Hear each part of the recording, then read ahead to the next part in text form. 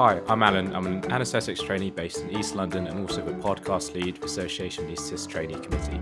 Thanks for listening to this latest episode of the Coffee and a Gas podcast. I'm delighted today to be joined by guests Dr. Tommy Perkins and Dr. Ed Cantelo. Tommy and Ed are both GPs, but for those listening, they're perhaps better known for being the brains behind Medics Money. They've kindly agreed to come onto the show and discuss some financial well-being matters and answer some of your questions. So thanks a lot, Tommy and Ed, for appearing on our podcast. Yeah, thanks for having us. So I think the best way we could start off is simply by asking what exactly Medics Money is and what advice or services you can offer to doctors. Yeah, definitely. So I think the Medics Money story starts 14 years ago now. My goodness, I'm showing my age. When I left medical school, because I was the first in my family to go to medical school, just came from a normal working class family. And I graduated with massive debts because I did medicine as a second degree. So I had a student loan, a bank loan, credit cards. I owed my mum some money. And then I got my first paycheck and I couldn't believe how much I got paid versus how much debt repayments were. And I was just in a blind panic. It sounds wonderfully naive, but I didn't really know what the starting salary was for a doctor. I just kind of assumed that it would be quite high. And then when I got my paycheck, it was a real shock. And I realized that I would have like hardly any money left at the end of the month once I'd paid off my debts. So I was just in a panic, basically. And during med school, I'd had no training in how to manage my finances. Like I didn't know about debts. I didn't really know about student loans. I didn't know how to save. I didn't know anything about how much tax I should pay. I didn't know that I could save thousands of pounds in tax just by claiming tax rebates. So I just started teaching myself about money, really, and reading loads of books. Podcasts weren't really a thing back then. That's how old I am. And attending lots of financial talks. And I learned how to, as I say, claim tax rebates on super expensive things that we have to pay, like the GMC fees, the anaesthetic exams in your case, which I know are super hard and super expensive. And I claimed back thousands of pounds in tax legitimately. And then some friends were like, well, can you help me do that? I was like, yeah, it's really easy. Just do it like this. And they were like, why has no one ever told us this before? I was like, I don't know, but this is how you do it.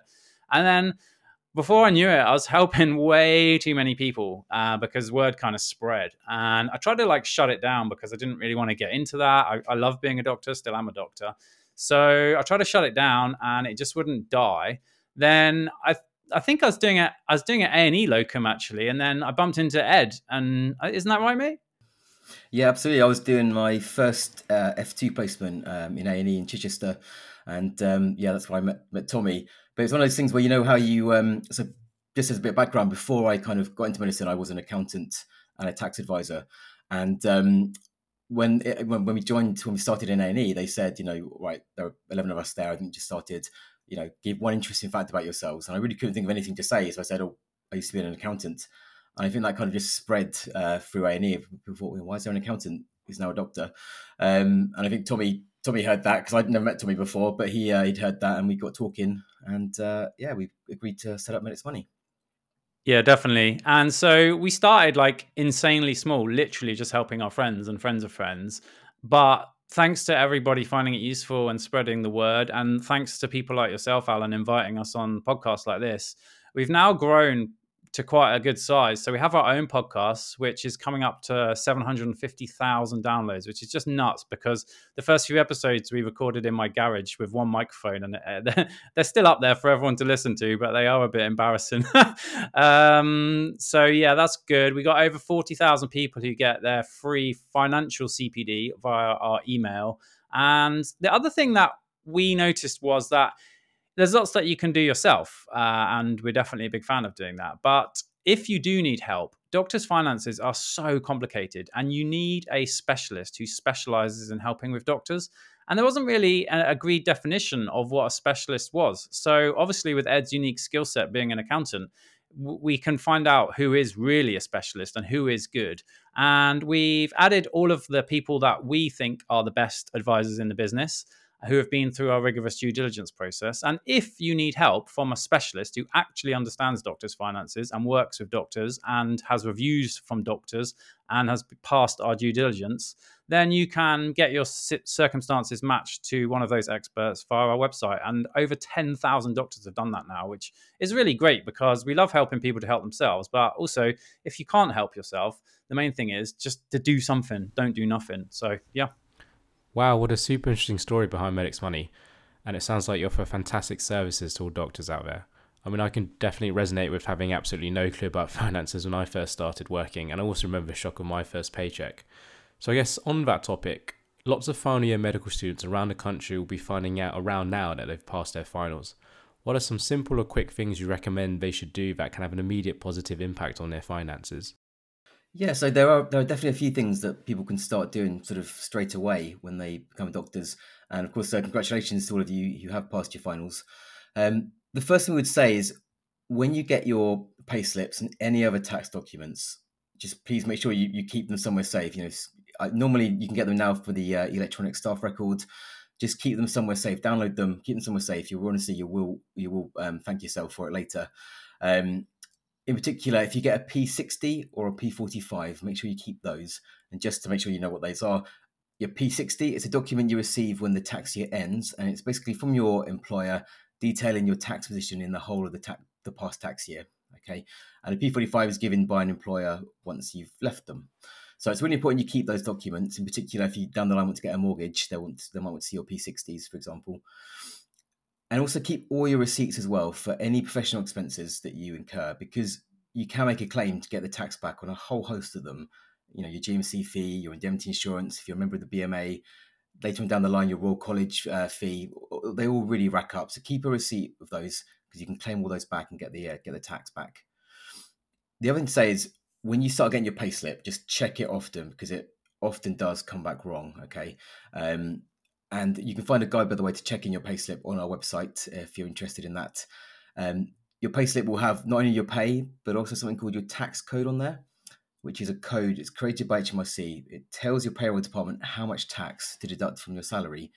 And when you start your job as an F1, this should be correct, but pretty soon this will start to potentially go wrong. Okay. In particular, when it's down the line, you're only just going to be starting soon as an F1, but when you move to become an F2, and if you move trusts, it's very likely that HMRC will put you on an emergency tax code. You'll overpay tax quite significantly. So as soon as you get your first pay slip from as an F2, check it. If you find that your pay has gone dramatically down from when you're an F1, it's almost certainly because your tax code's wrong. And we can help you check that and change that as well. Okay, we've got a whole blog on that on our website. So that's definitely something to think about down the line. Yeah, definitely. I just add a few simple things as well.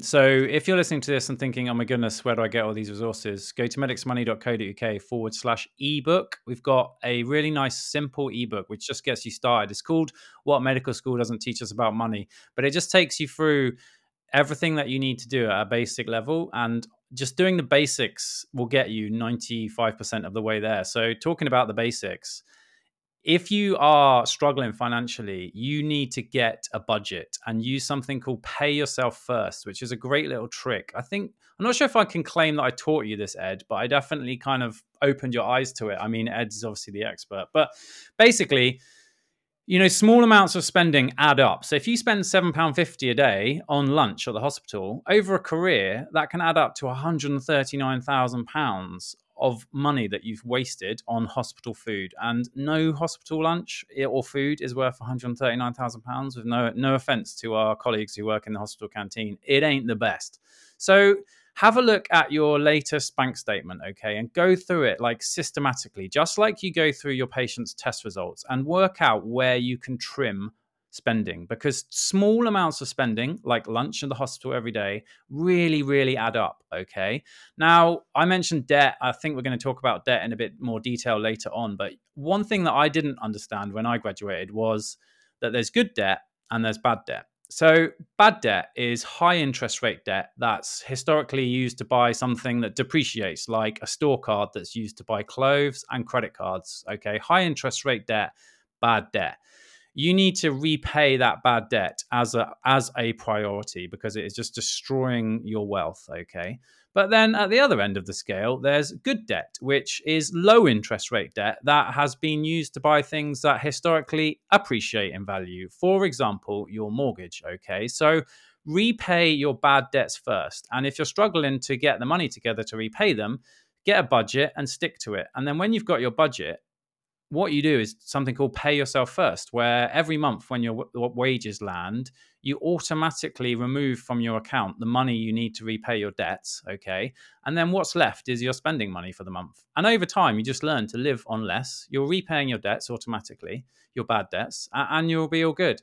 And guess what? Once you've repaid your bad debts, then you've got that spare cash flow every month and you can start channeling that into investing, and you're literally making money while you sleep doing investing. So the same skills that are needed to get you out of debt if you're in debt after medical school are the same skills that are needed to build wealth long term. And it's just simple stuff. None of this is complicated. Like, this should be very easy for doctors, but because no one's ever taught us it, if no one's ever taught us it, we're not going to know it. But once you find out about it, easy.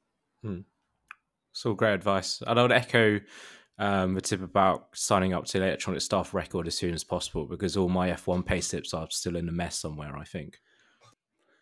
Yeah, when I was F1, it's so long ago that they just came to the mess, and there was just this huge pile of everyone's pay slips in the mess, and P60s and P45s. And I was just thinking, oh my goodness, like if they haven't got those now, it's so important to keep them, because if you have any problems down the line, and least of all, like at the moment with the junior doctors pay dispute, everyone's posting their F1 pay slips from 15 years ago, and guess what? The pay is about the same. So if that's not a good enough reason to keep them, I don't know what is. So one other thing I think none of us really understand, particularly at the junior level, is the NHS pension scheme. It's something which is obviously very complex, and couldn't possibly explain all of it in this podcast. But for those of us that are more junior or have just started working, is anything we should be particularly aware of at our level, or anything we should be checking on our pay slips, for example? Yeah, so the pension is complicated, but I think like the key points are that it's still a good deal for the vast majority of us, okay? And if you're, I hate this term junior doctor, but if you're a highly trained medical professional who is not yet a consultant, specialist, staff grade, or GP, therefore we call you a junior, which I hate. But if that is you, then you might have heard about the tax problems in the news, okay? And in general, they will not be affecting you, okay? So this isn't advice, but I just cannot think of a reason why a junior doctor would not be in the pension scheme. And maybe some people are saying, well, I can't afford it. And that's fair enough, because even when I was locuming to pay down my debts, I still contributed to the pension, because that's how valuable it is. So it's a really, really important part of our overall reward package. So if you're a junior doctor, this isn't advice, but I just cannot think of a single reason why you wouldn't be in the pension, okay? Because it's still a great deal. And in terms of what do you need to do, so your pay slips is a good place to start, but there's also something called a total reward statement, and you need to get one of these every year, usually around October time. It's totally free. I think some of them even come on your ESR, but if not, you go to totalrewardstatement.co.uk, I think it is, and just get that statement and just keep it somewhere safe, because that is a permanent record of your pension at that point in time. And you need to do that every year. And around October time is a good time to do it, because that's usually when it's updated. Now, if you are a higher earner, firstly, congratulations. Thank you for all the hard work that you do in the NHS. That high salary is well earned. But there's also something called an annual allowance service and pay extract. And this is a very reasonably new thing from NHS pensions. And it's really, really simple to get.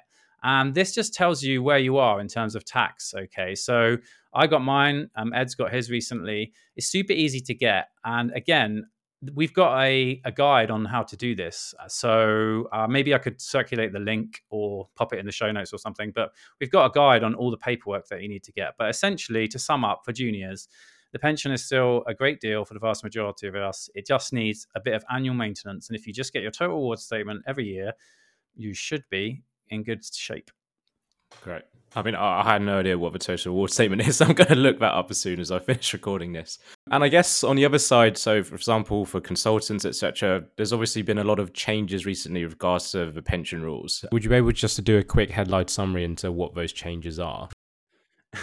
Yeah, quickly summarize on pension tax is like a oxymoron, I think, but I'm going to give it a go. So you're right, there were some big changes recently. So the big change that you might have heard about, especially if you listen to our podcast, is that the lifetime allowance, which the lifetime allowance basically, it places a limit on the total amount of pension benefits that individuals can accrue during their working life without getting extra tax charges when you retire. And that lifetime allowance limit has been frozen since April 2020 at £1,073,100. I think, mate. Is that the right number? Yeah, that's it. Quite a random Yeah, number, but that's he's right. nodding. So the lifetime allowance was frozen, and this caused lots of doctors to reduce their hours or leave the profession altogether. But in the most recent budget, with effect from the 6th of April, there will be no lifetime allowance tax charged. So that does eliminate the threat of significant tax charges if your pension exceeds that £1,073,100. So that's a good thing at retirement, but they also changed something called the annual allowance. So, as you might guess from the name, that's an annual allowance which limits the amount of pension growth. And here's something which people get confused about quite a lot, especially non-specialist advisors. It's the growth in the NHS pension, not the contributions. Okay, so that limits the growth that you can achieve each year. It was 40,000 of growth each year inside the NHS pension, but it's been increased to 60,000. So this should help most doctors to avoid the dreaded annual allowance tax charge in most years, but not all. So it's interesting that they abolished the lifetime allowance and not the annual allowance. If I could have chosen, I would have chosen to abolish the annual allowance because that affects people that are still working. But anyway, they've done it for whatever reasons. A few other changes they did. You might be aware that the annual allowance, which, as I said, is the growth that you can get each year in your pension, it was 40,000. It is now 60,000. But if you go over certain income thresholds, that 60,000 allowance is tapered down. Okay, and that tapering still applies, so that's still an issue. And they also did some really technical things to assess what's called negative growth in the scheme, which is a bit of a fudge, but it's better than it was. So in summary, the pension tax issue that we've all been going on about for years, it's improved, but it's not fixed. And it's really, really important that you check your own numbers if you are a more senior or higher earning doctor. And again, we have our pensions guide, which shows you how to do that. And we also have a video on our YouTube, which takes you through it in really a lot of detail so that you can understand it yourself. So maybe we could link to that as well. Thanks for summarising that as quickly as possible. So on top of the NHS pension, a lot of people have been talking about, is it worth investing in a separate private pension? I guess obviously the answer to that would be, I guess it depends. But do you have any specific tips for that? Exactly. Like the answer to almost all these questions are that all of our finances are different. And absolutely the answer is it depends. So I said that the NHS pension was a good deal, and I think it's important to understand the difference between the NHS pension and a private pension to answer this question. So the NHS is generally thought to be a good deal because it's what's called a defined benefit scheme, not a defined contribution scheme. So most private pensions are what's called defined contributions. So you and maybe your employer put some money in a pot, and this pot is invested for you. And then at retirement, you use this pot to pay you money as a pension every year. Now, once that pot is empty, that's it. You run out of money, okay? And if inflation is really, really high, the value of that pot is going to be destroyed by the inflation. And if the stock market crashes, guess what? You might be retiring a bit later than you planned because the value of your pension has gone down. So that's most private pensions. The NHS pension, as I said, is different because it's a defined benefit scheme. So you and your employer pay a contribution, and this contribution effectively buys you a year's worth of membership of the scheme. So there's not really a pot of money, so to speak. And then at retirement in the NHS pension, it will pay you a guaranteed index-linked, inflation-proof income for life. So if the stock market goes down, not a problem for your NHS pension. If inflation is running rampant, not a problem for your NHS pension. And you cannot run out of money in the NHS pension because it pays you that guaranteed index-linked income for life until you die. So if you're saying, would I choose to have an NHS pension or a private pension? Of course, based on what I just said, I would choose the NHS pension because that guaranteed index linked inflation proof income for life. But there are a few cases now, especially given the recent changes to the annual allowance that we just mentioned, where a private pension could make sense. And I think, Ed, like one scenario is if you're hovering around 100 grand of income. Do you want to talk about that? Yeah, absolutely. So if your income is over the £100,000 mark, if you're lucky enough to be in that situation, um, there are some actual disadvantages from a tax perspective because you start to lose your tax-free personal allowance. So for every £2 above 100,000 you go up, you lose £1 of your personal allowance. So you're actually getting what we call a marginal tax rate of 60%. And that ignores national insurance, pensions, student loans, etc. So your marginal rate is actually higher than you'd expect because you lose your personal allowance, and you also lose access to what's called the tax-free childcare scheme, which is where you can get up to £500 every 3 months, up to sort of £2,000 a year for each of your children to help with the cost of childcare. So if you're kind of around that £100,000 mark, you can think of ways to try and bring your taxable income down below that mark. One way would be to make sure you claim all your professional expenses and so on.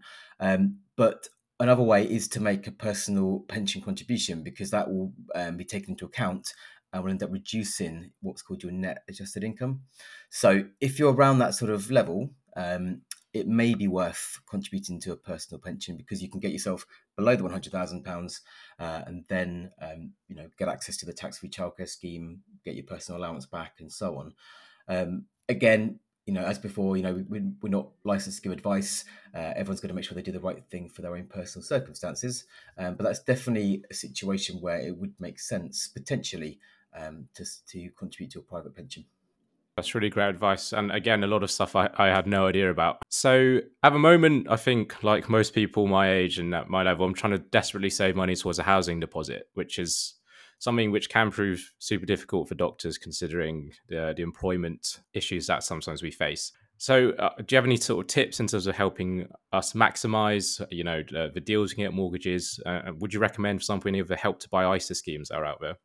Yeah, I mean, with the Help to Buy ISA, that there used to be a very specific thing called the Help to Buy ISA, which has now been discontinued. But we now have something called the Lifetime ISA, which can help first-time buyers, and I think is actually more generous than the previous Help to Buy ISA. If you set up a LISA or Lifetime ISA, for every £1 you put into it, the government will put 25p in, up to a maximum of £4,000 you put in, and then the government will put in a bonus of £1,000. And the rules state that you can, only set up a LISA before the age of 40. So if any of your listeners are coming up to the age of 40 and want to set up a LISA, make sure you do it before your 40th birthday, and then you can contribute into it until the age of 50. Now, you can take the money out for one of three reasons, but the first one is to buy your first house, as long as that's less than £450,000. And it's actually, again, we can't give investment advice, but the sort of general wisdom is that these LISAs are very advantageous. Think about it: you put in £1, the government's going to automatically give you 25p. I think they pay it in sort of the month after you put in your money. So you're getting money from the government to help to buy a house. The one thing to say is, if you, there have been stories in the press about people that have decided that they want to buy their dream house and they found it's £500,000 and that's above the £450,000 limit. And then they realise that the money they've saved in the LISA can't be used at all. So that's one thing to bear in mind. If you want to set up a LISA, your house has to be market value less than 450,000, or you can't get the money out. And if you take the money out, without it being a qualifying reason, you have to pay a 25% withdrawal charge. So that's something to think about. The other ways you can take it out are, if you, after the age of 60, you can take out your LISA money to help with retirement. And if you are terminally ill at any point, you can take out the whole amount. So in general, at Medics Money, we are big fans of LISAs. Just bear in mind that there are various conditions attached to them. And as per usual, make sure that your personal circumstances match what you do. Yeah, so thanks for that, Ed. That's really great advice. So moving on, I recently checked my student loan balance and it was in excess of £90,000, which again was a massive shock to me. And not only that, but thanks to the interest rate, I somehow owe more now than I did when I qualified. So is there actually any benefit to, contributing more towards a student loan than we need to? And I imagine this would depend, whether we started university before or after the increase in fees in 2012. Yeah, definitely. So I'm glad you asked this question because obviously, with my story, student debt is a topic really close to my heart. And I'm really glad we're talking about junior doctors' pay at the moment. But I don't think the student loan thing is getting anywhere near enough airtime because, as you say, your loan balance has gone up despite you making repayments. So student loans are not like most other loans, okay? And you already mentioned that there's different types or what they call plans of loans. So because I was at university before 2012, I was on a plan one student loan, okay? I imagine you're on a plan two student loan. Yes. And they are very different. And as you said, since my time, fees have gone up and the interest rate on the plan two loan is also a lot higher. But the student loan is a bit unusual because you only repay the money if you earn above certain thresholds. Okay. So if you're on a plan two student loan, you currently only make any repayments if you earn above £27,295 a year. Okay. At the time of recording. Above that amount, you simply just pay 9% of your income above that £27,295 as the repayment. Okay. So the implication of that is that the size of your debt bears no relation to how much you repay. And that's really important when you're thinking about overpaying. Other things to mention is that if you stop working or lose your job, then you stop paying off the loan. Again, that's an advantage over a traditional loan. And after a certain period of time, usually 25 to 30 years or age 65, depending on which plan you are, the debt is completely wiped. Okay. Again, not usual for a normal loan. So plan two loans, the current interest rate of those is 6.9%. And the big problem for doctors is that on a plan two loan is that medical school takes a long time. You amass a massive debt. The interest rate is not great. As I said, at the current rate is 6.9%, which is just crazy to me. It's probably like commercial rates, and this is not a commercial loan.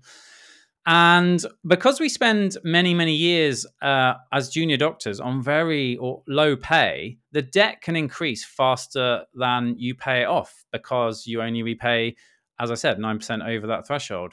And so the big problem here for me is I was able to repay my debts, and it was hard. There was £85,000 of them, but I was able to repay it. I don't think most doctors these days are ever going to repay the loan. They're just going to pay 9% of their earnings over that £27,295 threshold.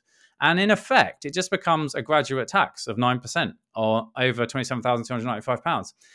And I don't think this getting enough airtime because getting rid of my debts was a major step for me into getting my finances sorted. And I'm unfortunately to say that I think most doctors now are just going to have this 9% graduate tax until the debt is wiped.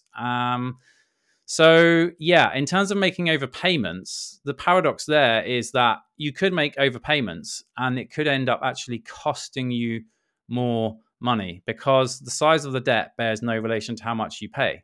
So you have to be really, really careful when thinking about making overpayments on your student loan because, as I said, you could pay down £10,000 of your student loan and it would save you it would cost you money to do so because if you're never going to pay it off, you're still going to just pay that 9% of your earnings over. So yeah, does that make sense?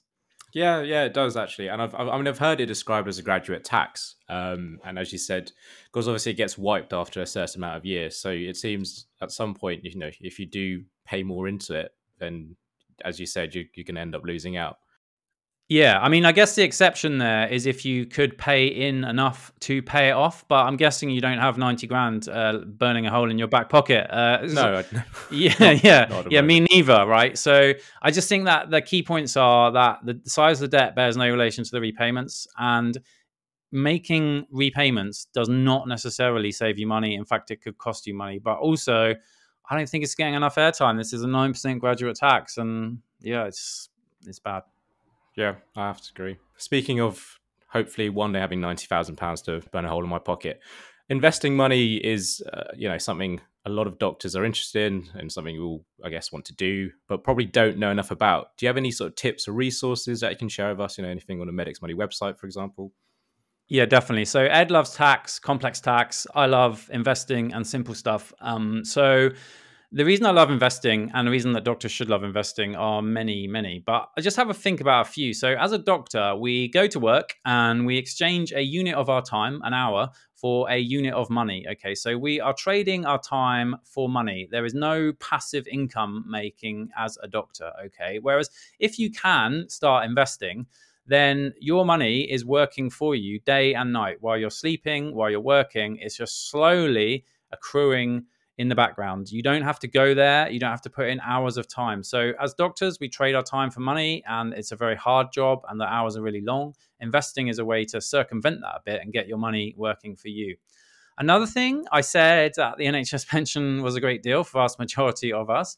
Most of us now, or all of us, will be in what's called the 2015 section of the pension. And the significance of that is that in the older sections that more senior doctors might be on, the pension retirement age was 60 and 65, respectively, for 95 and 2008 scheme. Now, in the 2015 scheme that most of us are now in, the retirement age is linked to state retirement age. It's not fixed, it's linked to state retirement age. And so if you want to keep working as a doctor, in my case, until 68, then fine. If you don't, you're going to need a backup plan and you're going to need some money that's going to allow you to retire earlier than your pension. And of course, you can take your pension before the age of 68, but it's reduced. So if you've got investments that you build up slowly over your entire career, it may allow you to retire early. And I do still love being a doctor, but I am on record as saying there is absolutely no way I'm doing it when I'm 68. I just couldn't. It's the intensity. No, absolutely. Yeah. And so then you're like, okay, where to start? So our ebook covers this a lot. I've just recorded a couple of YouTube videos about investing as well. But I think the key point is that cash is not a safe haven because of inflation. So I would not consider cash savings to be an investment. And as an illustration of that, in our most recent YouTube video, I showed a graph where if you invested £1 in 1900 in cash, bonds, which are essentially buying other people's debts, and stocks, which is shares, the stock market that we hopefully know a bit about. So if you took that £1 in 1900, if you invested it in stocks and shares, you'd have £386 today in real terms. If you bought bonds, you'd have £4, and if you had cash, you'd have £2. So stocks 386, bonds £4, cash £2. So leaving it under the mattress is not a realistic option. Therefore, you need to invest it. And stocks and shares is could be the right thing for you, not advice, obviously. So if you're interested in investing, I would say check out the ebook, check out our YouTube channel, and check out our podcasts. But I think you're right to raise that because we're trading our time for money as doctors, and we need a way to decouple that link between time and money, unless we want to work even more hours than we already do, which I don't know about you. No, absolutely not. So sort of moving on slightly, would you recommend things like income protection insurance or life assurance? I imagine this again would depend on what stage of our career we're at. Yeah, definitely. So insurance is basically I think of it like the moat around a castle. Okay, it's basically a worst case scenario. If the worst was to happen and you got sick or you couldn't work, could you afford to pay your bills? Okay, and if the answer is no, then you need to think about insurance. Now, we do have good sick pay in the NHS, and it's important to familiarize with that. But even if you get the maximum sick pay that the NHS provides, which is 6 months full pay, 6 months half pay after 5 years of working, and that's if you're in a full-time role. If you're a locum or you're a GP partner like me, etc., it might be different. So you need to check it out. But if you couldn't afford your bills without your income, you need to think about getting some insurance. And it's sort of like protecting you against the worst. So if investing is improving your wealth, and that's an offensive kind of thing, insurance is like a defensive kind of thing. It's protecting your possible loss. And there's basically three things you can protect against. You can protect against not being able to earn, so against a loss of income, and that's called income protection insurance. You can protect or insure against getting certain critical illnesses, and that's called critical illness insurance. And you can protect against dying early, which is life insurance usually. So you're absolutely right. It's up to our own individual circumstances. And again, this was something that was why we started Medics Money, because we got slightly irritated about poorly trained financial salespeople masquerading as financial advisors, pushing these products onto doctors. And their products were probably too expensive and probably most of them not necessary. So that's why we set up Medics Money. There's two types of, you get these from a financial advisor, and there's two types of financial advisor. There's restricted financial advisors that can only advise you on a restricted range of products. So if one of their products does not fit your unique circumstances, tough luck. You're not going to get the best deal for you. And then there's independent financial advisors who are totally independent and can get you a product from the whole market. And we got really annoyed about restricted financial advisors. So that's why we set up Medics Money. That all the financial advisors that we work with on Medics Money are independent. So they are acting in your best interests. So just have a think about it. But yeah, if you've never thought about it, they just come a certain stage in your life where I felt invincible when I was young. And I don't know what happened, but I think it's probably when I had a family. But yeah, I think you need to think about this. At a certain age, you start to feel no longer invincible and worried about your own mortality. Yeah, as someone who literally just celebrated their 30th birthday, that's very that's very good advice. You got 10 years. You got 10 years on you, mate. So yeah, you see how it feels in another 10 years. Yeah. And I think, so final question. I mean, it's clear from the facts I'm learning a lot of new information in this podcast that the financial literacy of newly qualified doctors is pretty poor, and I think the main reason for this is probably the lack of teaching in medical school. Is there anything you think medical schools could do better, or could make us better prepared for financial life, etc.? Yeah, definitely. I think historically, maybe it's been a bit taboo to talk about money as doctors. Now, the reason I needed to talk about money early because I was in financial dire straits, and because of the pay cuts that have happened to everyone now, I think most doctors now are unfortunately in financial dire straits. So money is not a taboo subject. We need to talk about it. And my own financial education at medical school consisted of poorly trained salespeople that were masquerading as financial advisors, giving us a lecture that we're all going to die and needed to buy the insurance, essentially so that they could earn a nice commission. That is not financial education. That is selling, not educating. And unfortunately, this is still going on. So that's why we tried to combat that with our education. And I think there is a lot more that medical schools could do, but and Royal Colleges, because we've approached all of the Royal Colleges, and some of them are supportive, but often they just say that financial education is not their problem. And I guess in some ways that's fair, but they're the ones that are charging these really high fees for exams and everything, and not telling us that you can save up to 40% of that by deducting a tax rebate that Ed talked about. So I think everybody in medicine needs to think about the finances of it, because really the medical school's job is to produce doctors that are going to be good doctors and work for as long as possible to help as many patients as possible. And if we're all struggling with our finances and getting burnt out because of that, then they're not really doing their job. So if you're from a medical school, open invitation. You can use all of our resources for totally free. We don't charge any money. Same to the Royal Colleges, but they don't get back to me on emails. And to be honest, when we started, it was a real struggle because, it was just us and our friends. But thanks to everybody sharing it and finding it so useful, we are making a massive impact now. And thanks to, again, for you inviting us on this, because this is a chance. Hopefully people have learned something. Okay. So I'd love to work with the medical schools and the Royal Colleges. But to be honest, the profession is rallying around what we're doing anyway. And we're making such an impact anyway. So thanks for inviting us. Yeah, I mean, if any medical schools or Royal College people are listening to this, it sounds like a very generous offer. I've been making it for 3 years now, that generous offer, and a minority of them taken up on me, but it's out there. You can have the whole lot for free. I can't say any more than that. Exactly. I mean, at a point, where there's so much being talked about in terms of well-being, and I think, finances are such an important part of that. It's I guess why we're all fighting for, pay restoration. So I think that's probably all we have time for this episode. Thanks again to Tommy and Ed for agreeing to come on our podcast. For those listening, please take the time to check out the Medics Money website. It's full of amazing resources. As they mentioned, they have a great ebook titled What Medical School Didn't Teach You About Finances, What It Didn't Teach You About Money. And there's lots of stuff to help you answer any financial questions you may have. As they also mentioned, they also have a great podcast themselves, so please also give that a listen.